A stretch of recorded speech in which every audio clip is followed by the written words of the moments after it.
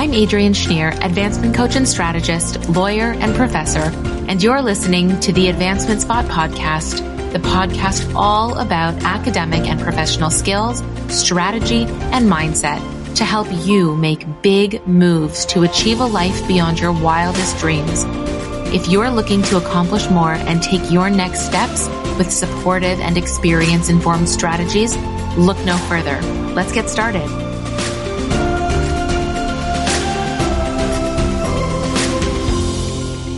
Hi, welcome to the Advancement Spot podcast. I'm your host, Adrienne Schneer, and I am so grateful that you've taken time out of your busy day to spend some here with us. I'm so happy to welcome our guest today to the podcast. Today we're speaking with Evan Babins, the events and marketing manager. We'll be chatting today about winding journeys. We may think that our journeys are supposed to be linear, but I can tell you that that's not what I've seen in my work. At some point or another, our journeys wind, and that's not a bad thing at all. A winding journey helps us to really think about what we want, what our priorities are, what our goals are, and how they change over time, and they will. So Evan, welcome to the podcast. Thank you so much for having me. I'm so happy to have you here. Why don't we begin with just a little bit about yourself? Provide our listeners with an introduction about yourself and what you do. For sure. So first of all and foremost, I'm a husband and a father. I'm also a Canadian events professional. I've been in the events industry for just north of 11 years in really untraditional roles, which I know we'll get into in a little bit later. I've been recognized on different event industry best of lists. So I've been recognized on BizBash's top 250 event professionals in Canada. I've also been on BizBash's list of top new event faces to watch in the industry, and many more. Amazing. But that's not where you started. No, it is definitely not where I started. Right? So let's get back there. So let's reflect on your journey and how you came to this place. So I know that perhaps we can start with a little bit of a look into your professional side of things, and then we'll get back to your academic journey.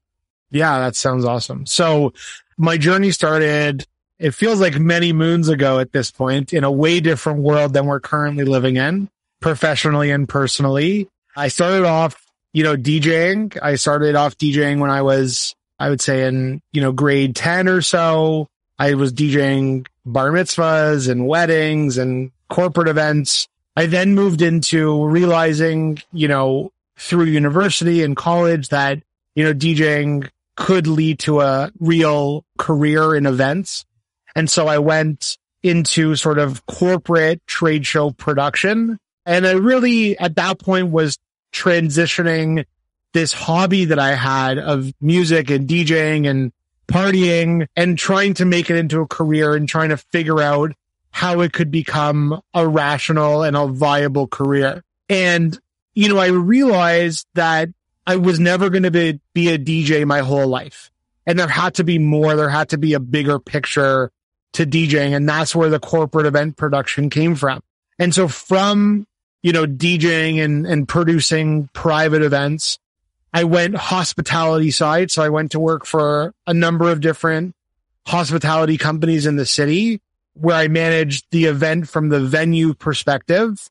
And then from there, I transitioned into corporate event production around internationally, where I produced shows in the US, across Canada, all through Europe and back. Then I went sort of to a different view of the industry. I went client side, where I worked at Equitable Bank, and I produced all of the events across the country for the bank. I then went to go back corporate production side, agency world, and I went to C2 International, an agency that again produced shows internationally for different clients.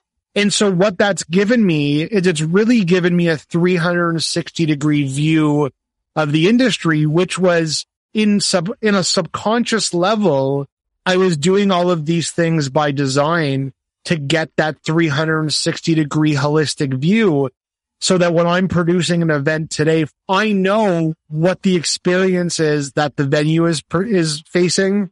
I know when I bring on vendors to execute on my project, what they're going through. I know what the DJ is going through that's doing an event for me. And I know all these different sides of the industry because I've lived it firsthand.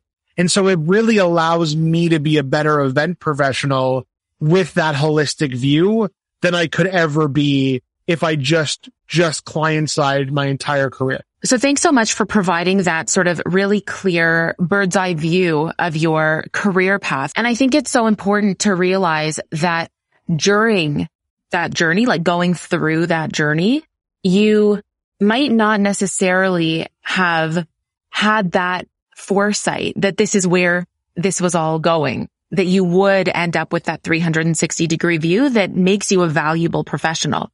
Yeah, like definitely in my first role, when I went into, I'm going to call my career path when I started in hospitality, in that moment, I wasn't thinking that one day I'm going to work agency side, I'm going to work client side. Like at that point, I didn't even know what agency side meant, right? I didn't know that there was an option for that. So I think it was a series of educated decisions made with a lot of support from a lot of people in my life, but also lived experiences helping to sort of guide my career path. And what I learned from one job, I knew I didn't want to experience in the next. And I wanted to take the good parts of this job and apply it to the next. And so, yeah, definitely I didn't know what the future was going to be day one.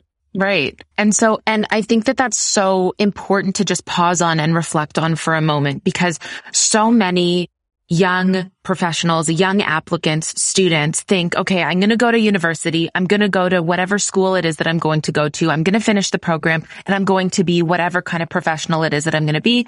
And that's my trajectory. That's what it's going to be. And that's not how it happens.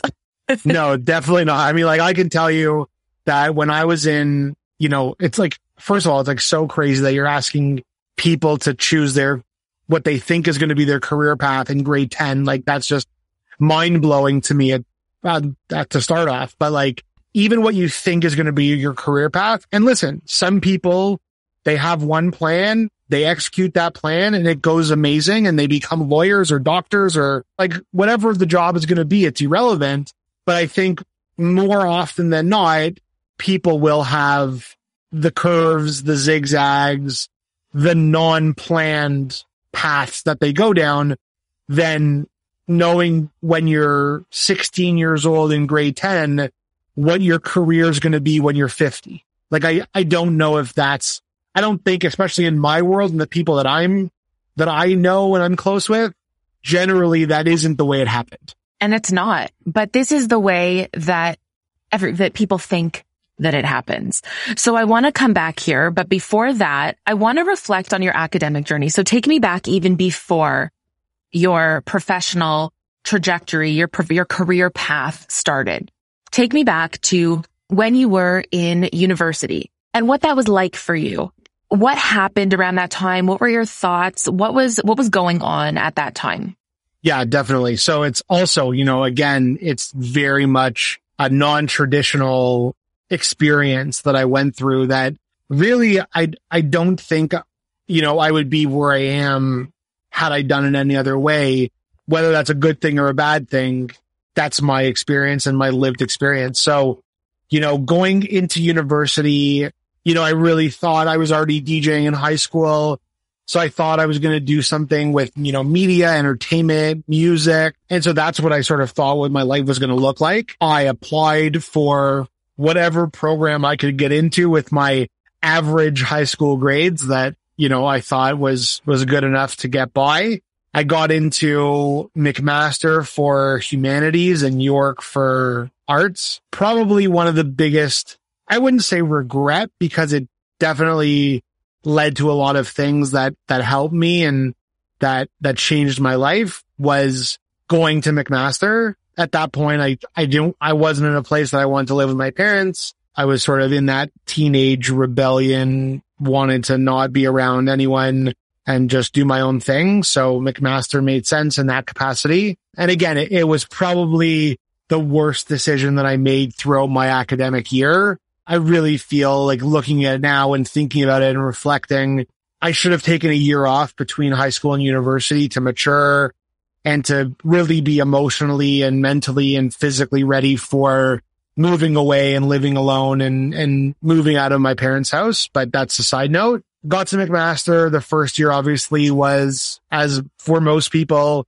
it was a party. It's like you're on your own. There's no rules. There's no curfew. There's no, don't drive the car past 1 a.m. Like whatever your rules are, you have at home. So it was a party. My grades suffered. When I started second semester, I realized that okay, it's time to buckle down and have to finish the year successfully to make it to year 2. I barely passed the first year.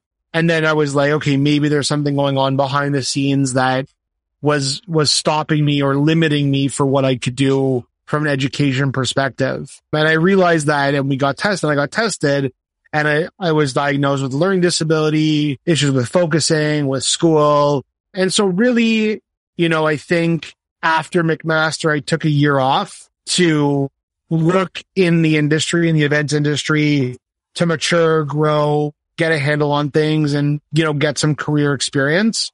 I moved back home, and then I went to York and I got into the English liberal arts program. I did 2.5 years at York.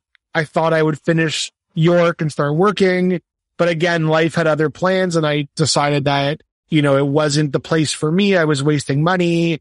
I was wasting my time because I wasn't ready, and I wasn't set up for a university education at that point. So I decided to, sort of bring back the sort of media, entertainment side of things inside of my life. And I applied and got into radio broadcasting at both Seneca and Humber. And I chose to go to Seneca because it was a better program.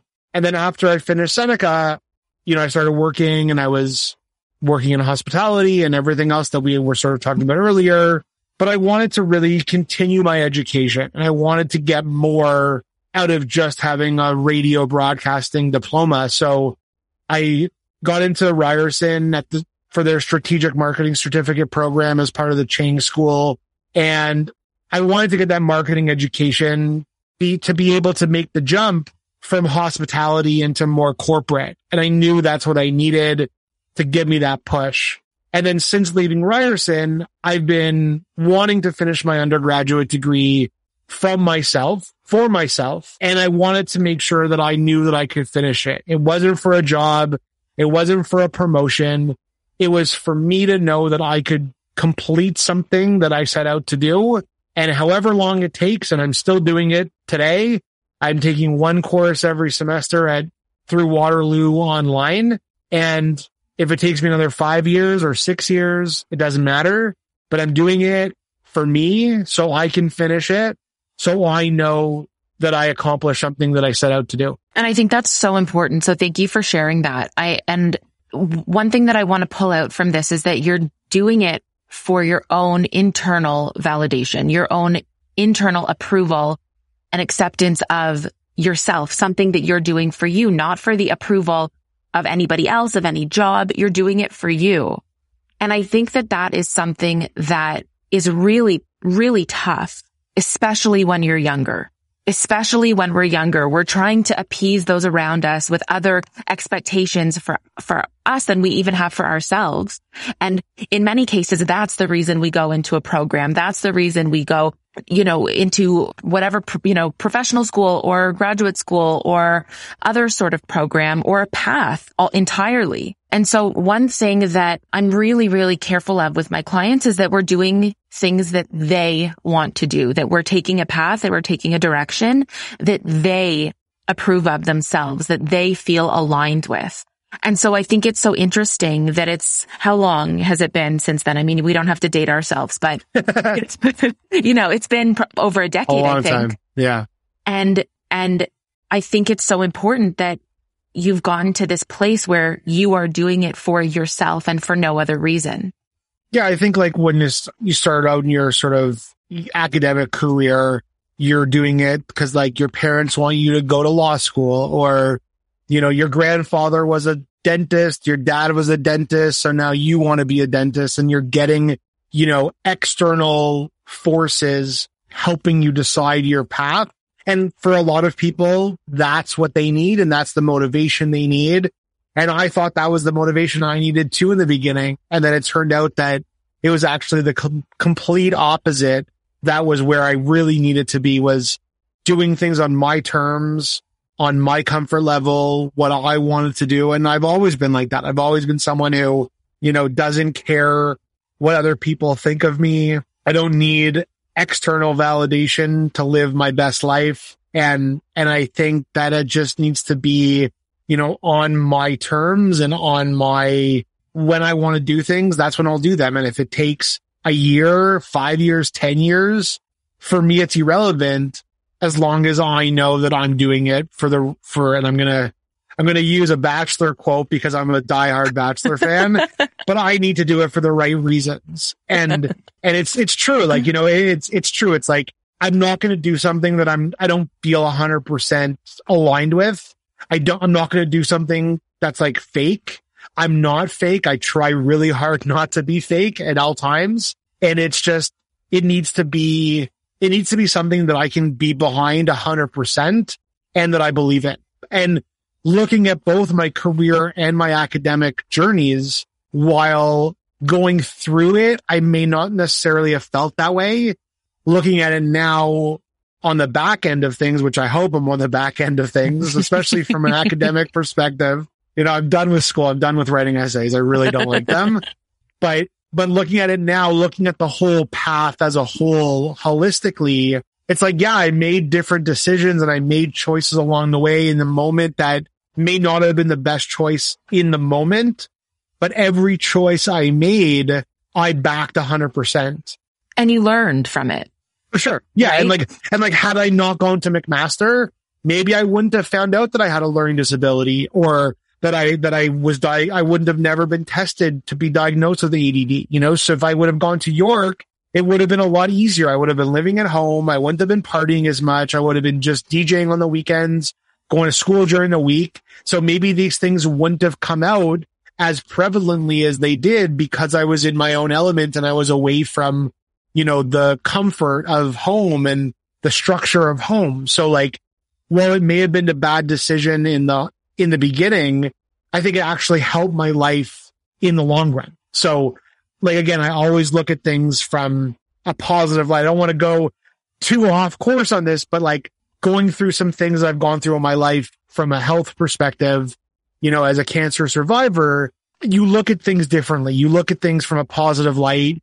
You look at things that like, and I'm not going to be cheesy and say every day as a blessing, but like you definitely change the way you look at life. And I try to always look at life in a positive light, no matter what the scenario is. And it's true for career, for education, for family, for, relationships in your life. Like I always try to give people the positive side as much as humanly possible because of what I've gone through. Yes. So thank you for sharing that. And only, as much as you want to share, I do have a follow-up question. Having gone through cancer diagnosis, treatment, and you can share as much or as little as you'd like, how has that changed how you've made decisions for yourself? Yeah, totally. So I'll run through this sort of scenario high level. So sure. January 2018, backstory. My wife didn't like my GP. She didn't like my doctor. She thought he wasn't giving me the right care. He wasn't thinking about me holistically and everything that was going on. Her doctor's office was at St. Mike's Hospital. She saw there was a poster that a doctor was taking on new patients. She booked me an appointment and didn't even, tell me she was booking the appointment. So January 20th, I think, something like that, I had an appointment with my doctor. He did the full physical. He was checking around my thyroid area. And he was like, do you have any issues with your thyroid? Do you have any family issues with your thyroid? Which I didn't know what a thyroid was at that point. And I said, no, like nothing. He was like, something feels off. I want to do another, let's get an ultrasound, a CT scan. So January 27th, I had the first ultrasound. A week later, I had a CT scan. 3 weeks later, I went to go see him again.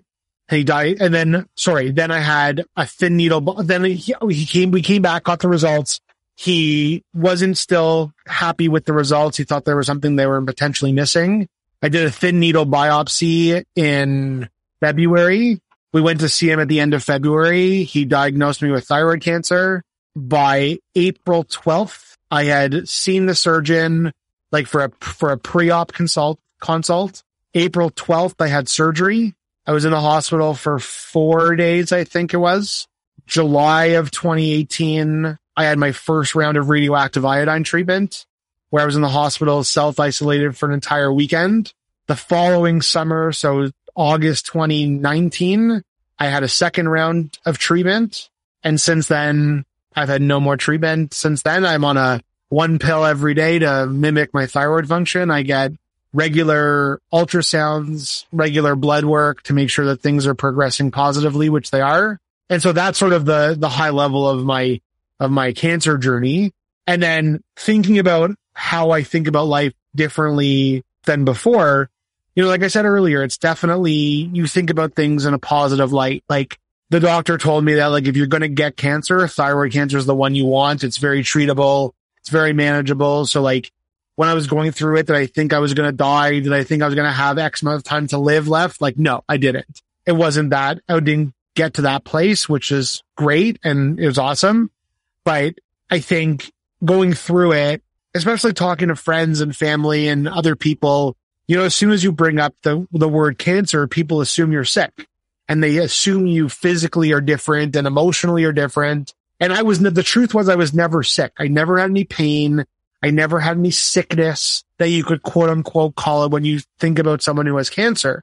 And so it was hard to sort of rationalize people thinking I was sick when I didn't feel sick. I never felt physically any different from the moment I first saw my doctor till today.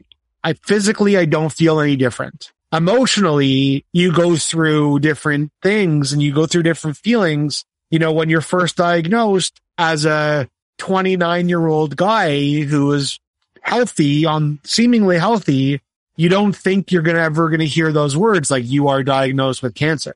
And I remember when, Bailey was in the appointment with me when we heard that from the doctor, and we both were kind of just sitting there being like, how can a healthy person be diagnosed with cancer? But you don't know what you don't know, right? And so I remember my best friend, when I told him, I was like, this is the deal. He was like, oh my God, do I have to get tested? Do I have to go to the doctor? Like, what do I have to do? Like, how do I know? Like, maybe I have this too. And I'm like, do you get regular physicals done? Like, yes.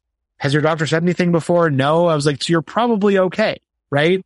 And so it's like, you sort of take that mentality and you're like, you channel it for the positive, right? So he was sort of asking me all these questions and was like freaking out a little bit more than I was freaking out at that point. And you just like, you put on the positive side, the positive view, and you try to give people, the benefit of the doubt. You try to, I don't want to use the word deflect because like, that's not what I did. It's not what I continue to do.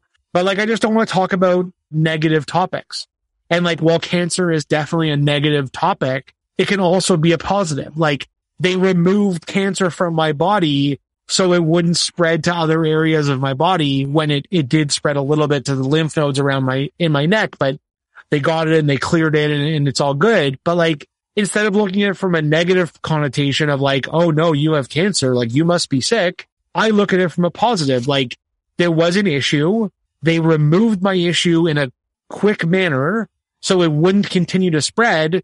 I am that much healthier because I no longer have cancer in my body. Mm-hmm.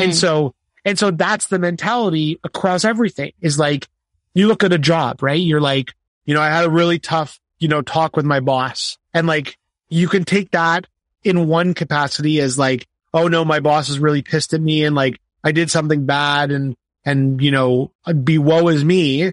Or you can take that interaction and say, there's obviously some form of friction going on.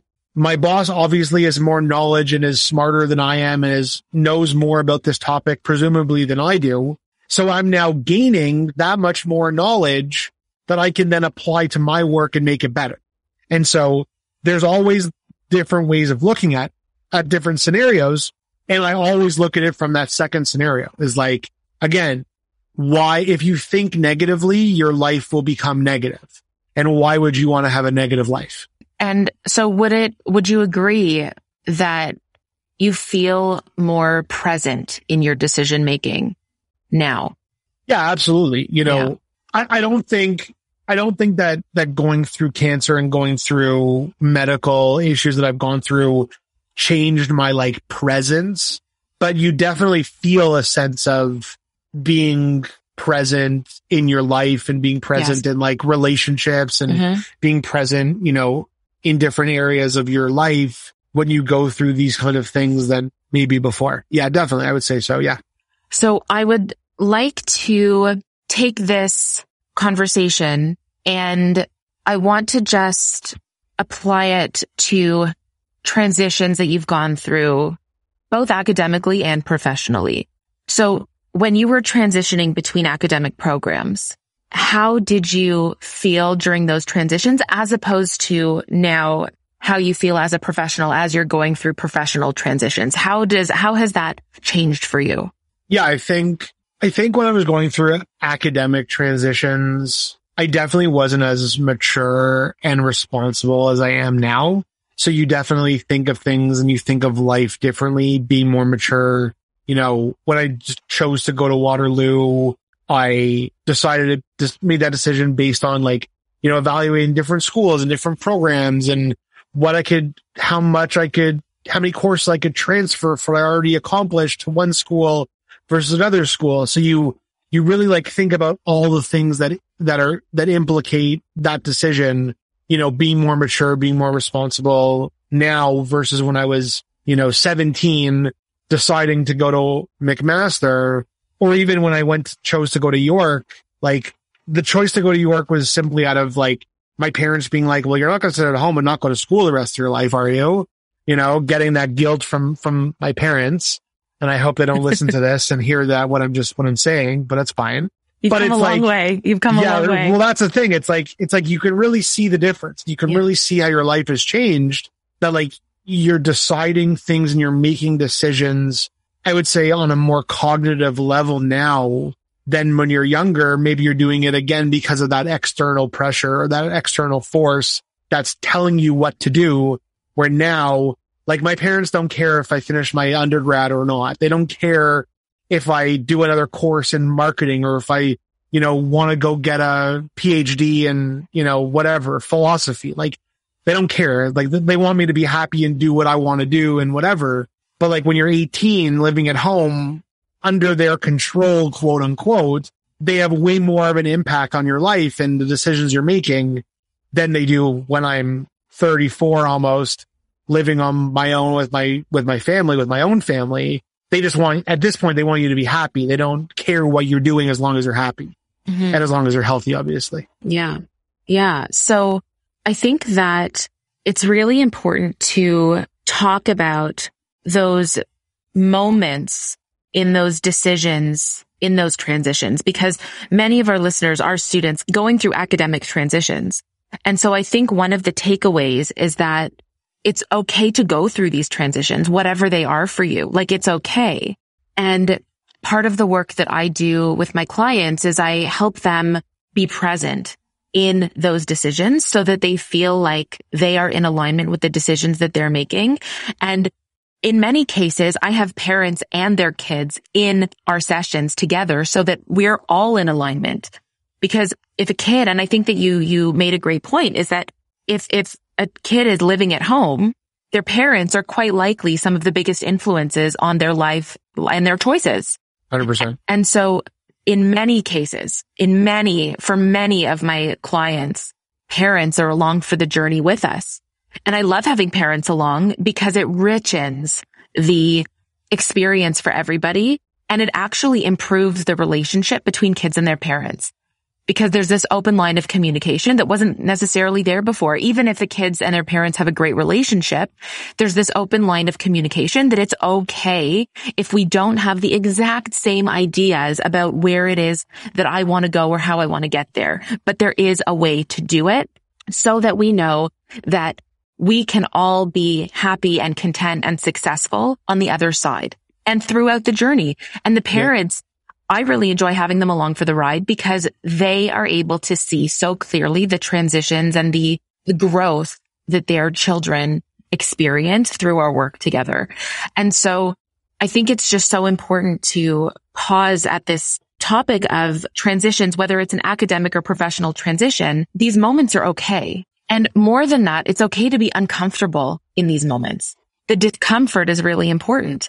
Well, I think the uncomfortable side of things is almost more important than the comfortable. Like if you're just cruising and you're comfortable, like I look at it from a career perspective, like if you're comfortable in a job and you think you're invisible, like you should never think like that, because like it gives me the motivation and it gives me the drive to keep pushing and keep doing more and keep doing better, so that the company has no choice but to keep me and promote me and keep me in the company.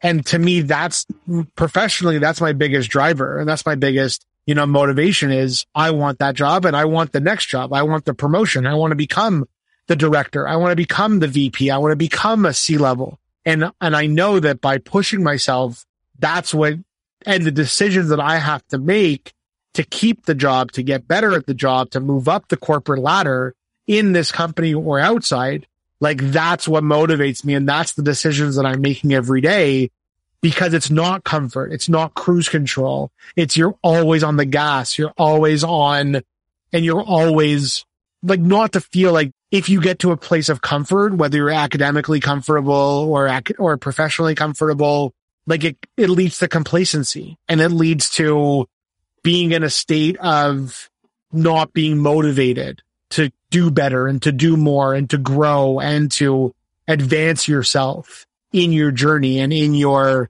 trajectory. And for me, I can't let that happen, because I know if I do get to a place of comfort and of complacency, that there's someone knocking on the door to take that spot. Mm-hmm. And I think that one of the important things to pull out here is that it's about, so first of all, the advancement that you want is advancement for yourself, for nobody else. You're driven by your desire for advancement for yourself. And I think that that's important. And that is one of the most powerful motivators, is doing something because internally that's what you feel you want. Yeah. At the core. Right. And secondly, I think it's also important that to sort of put a name or a label on what that feeling is. And that's not wanting to settle, not wanting to settle. You never want to do that. No, never. I don't want to ever do that. I'm sure there might be people out there that do want to settle and are comfortable in that, doing one job forever. Like these people are like 60 years old now. They've been in the same position since they were 25, and they're happy doing that. And like to some people, you can live a fulfilled life and you can be happy and you can do the same job every day for your entire career. I'm not one of those people, and I'm not going to be one of those people, because I have the drive, I have the hunger, I have the career aspirations to do more every day. I don't want to be the events and marketing manager in 2 years. I want to be the director. Then I want to be the VP. Then I want to be C-level. Like if you're not on board with that trajectory, this isn't the company for me, and this isn't the place for me, because I need to know that there are those options, that there are those available positions to get to. And I'm not saying I'm going to be the director day 2, right? I know it takes time. You got to put in the work. You got to put in the energy. You got to show the company that who you're selling yourself in the interview process, because anybody can say anything in an interview, but it's about putting in the work and proving to them when you get that job that you can actually do what you said you could do in the interview. But if you put in the work, there should be no reason why you shouldn't get those promotions and you shouldn't get those next level on the rung if you want it. And if you really in your soul feel like that's where you want to be. If you want to be a utilities manager for 25 years and never change, that could also be a justifiable, very great life to live, but for me, it's not the reality. And for those of us that want advancement, it's not. Exactly. Exactly. Yeah. And so typically the people that I work with, the families that I work with, the individuals that I work with are not satisfied with that sort of trajectory. And as you said, there's nothing wrong with it, but it's not for everybody. It's not for everybody. And so this is why we're called the advancement spot, because we help people advance, and advancement never ends. Exactly. Advancement never ends. Even the CEO of a company has more room to grow. Like Yeah. The CEO is reporting to the board of directors. And if the CEO doesn't achieve his goals and the company goals, they're gone. Mm-hmm. And so if I was a CEO of a company, I would be just as hungry and just as motivated, because even if you're at the top of the top of your industry where there's nowhere else to go, there is always places to go, because you can have like a side gig, or you can join boards, or be a philanthropist, or all these other things that, like, if your job is at the top of where you can go and there's no more room for growth in your job, let's say, there are other things you can impact your life with that you can have advancement and you can grow and you can be motivated on outside of your job, let's say. And then there's the piece that if that is the case and there is truly no more room to grow in that role, in that company, then maybe that's not the right place. Right. Right. Find somewhere where you can grow. Find find a company who appreciates the value. And I talk about value a lot in terms of career, in terms of my industry. You need to be in a place where your value is recognized and where you can bring value to where there was not previously that value. So I look at it as like, what value do I bring to the team? What value do I bring to the company? Then how do I convert that into, okay, now what value does this company bring to the industry that we're part of via the events channel?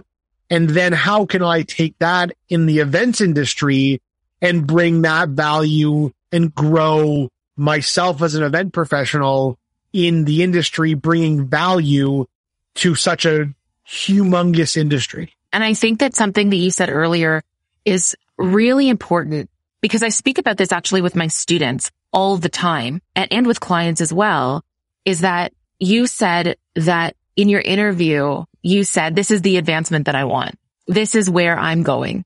Are you on board? And I think that is so important just to recognize for a moment, because in so many cases, and certainly with so many of my clients, I am the one convincing them that the company or the firm or the clinic or wherever, the hospital, whatever it is lucky to have them, not the other way around. Sure, they want this job, but they bring value. And so I think it's so important that you were so able in that circumstance to voice not only your value, but also where you want to take it. And your company valued that. They hired you. Right. And I think, it's one point, and it's half the battle. Half the battle is telling them what you want and telling them what they want to hear and telling them all the great things about you. But then the second half is how you execute. So for example, you get the job, you get hired, your first day starts on January 1st, start a new job, right? That first 2 weeks is what I trademark as the sponge curve. And so the sponge curve, for those of you who don't know what that is the first 2 weeks if you're in a new X fill in the blank job, school, relationship, whatever it is. That first 2 week period is you want to soak up as much information from as many people about that position, that program, that relationship, whatever you are in, as you can. And you want to take it in like a sponge. And so then once you have that experience and that knowledge, then you can execute. Then you can start to make changes. Then you can start to bring yourself to the table and add the value. But if you don't have that information and you don't have that sort of sponge curve completed, then it's almost irrelevant, because then you don't know what you're starting. You don't know what you're getting yourself into, and you don't know how you can succeed. But after that's completed and you feel good about it, then you can really make tangible change. I love that, the sponge curve. And it's so true. And sometimes it's longer than 2 weeks, right? Like in many cases, it's a lot longer than 2 weeks, especially for example, something that is common among articling students is many have no idea what they're doing for the first several months in many cases. And I think that this is even true as people continue to advance in their careers. Things are always going to be new. So you always have to be a sponge. I think that the curve is the important part that you're getting at, that at the beginning, there's that steep curve. Right. But you never stop absorbing. Right. Every time you get a promotion, there's a new sponge curve that starts. Yeah. Exactly. Every time when you go from undergrad to grad school to PhD, there's new sponges along that journey. Like when you go from like your undergrad to law school, you go from, articling to practicing, like, all these things. Whenever there's new scenarios that you're part of, you find a new girlfriend, you become from being a boyfriend and girlfriend to fiance to married. Like there's all those things are changing. It's not just career, just educationally. Like I remember when Bailey and I, when we were dating to when we were fiance to when we were married, like things change and your relationship changes and you have to like learn how to cope with the changes that has occurred, right? Going from just dating to being fiance, like things change and the relationships change and there's new factors that come into play, right? When you get married to somebody and you were just fiance before, like you're now part of a new family who you may not have known quite as well as when you're married, right?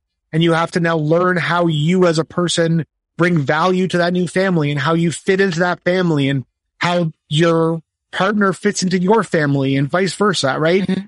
And so that sponge curve doesn't just happen once and then it's done. It's always sort of happening in different capacities. In your personal and in your professional life, in both. Yeah, both simultaneously sometimes too. Mm-hmm. Like you get, like you could get married and start a new job in the same week, right? Or like same month. And like now you have multiple things, or you're starting a new job when your wife is giving birth to your kid, like at the same time sometimes, right? And like, yeah, that's a big all sponge. These things happen. That's a big sponge. That's a big sponge. Massive. But it's things that we have to deal with, and it's things that help us move forward and move up positively always. It's never stops. That's right. So I want to ask you one more question. And that question is, what advice would you give your younger self? I would say a couple of things. Don't be scared of change. Don't be scared of the future.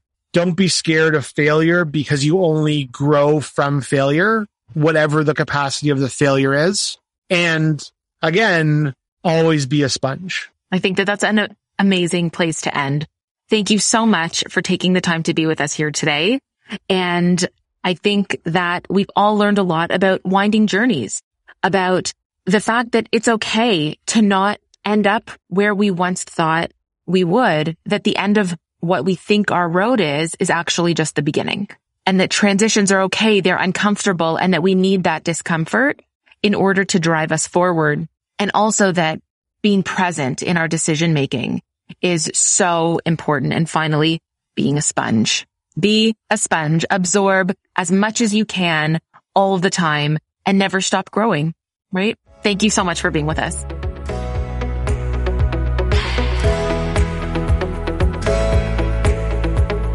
Thanks for listening to the Advancement Spot podcast. If you heard something today that helped you get one step closer to achieving the amazing life you want, and you'd like to learn more about working with me, I'd love to hop on a call with you to see how we can help you. So follow me on Instagram at ApplyYourselfGlobal and send me an email at hello@applyyourselfglobal.com. I'd love to hear from you. Remember to subscribe so you never miss an episode. Leave this episode a review and share this episode with somebody you think needs a boost of inspiration and actionable tools to help them succeed. Thanks for joining me, and see you next week.